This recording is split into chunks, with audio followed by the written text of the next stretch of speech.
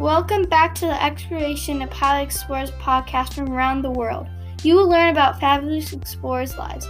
I cover some of the most amazing time periods. Stay and learn about a fantastic explorer. I'm your hostess, Grace Ramon, and I have met some of the greatest explorers of all time, present and past. It is always a fantastic adventure to experience.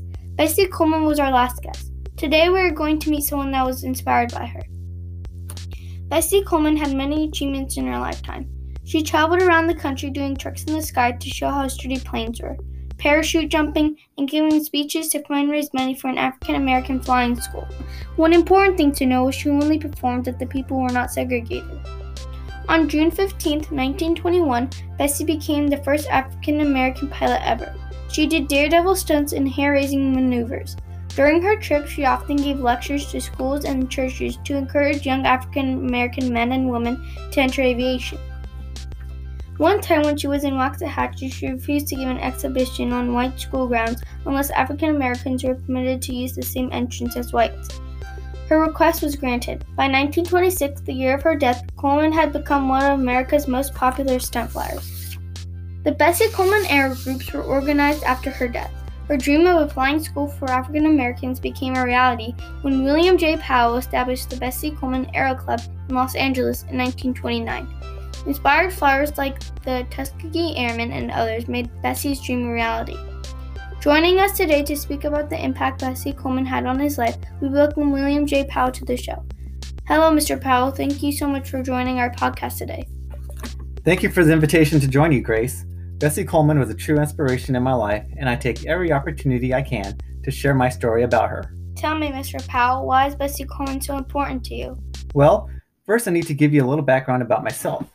Growing up, I was fascinated by flight and the idea of becoming a pilot, so I began to apply to flight schools in my area. I was rejected by all area flight schools and the Army Air Corps because of my race, but I persevered and in 1928 was accepted at the Los Angeles School of Flight in California.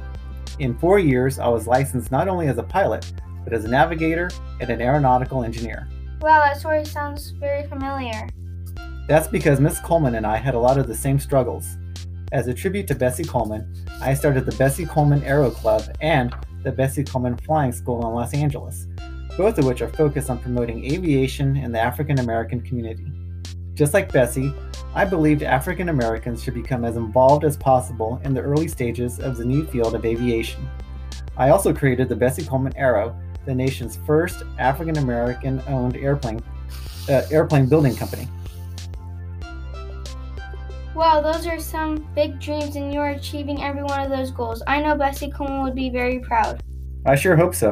Well, sadly, time is up for today's session. That went by fast. Thank you again, Mr. Powell, for joining us today. I'm glad that you opened up a school for Bessie Coleman because she would have really enjoyed what you have done for her. Thank you for listening to another episode of the Exploration of Pilot Explorers podcast from around the world.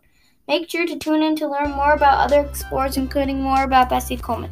This is Grace Ramon signing off.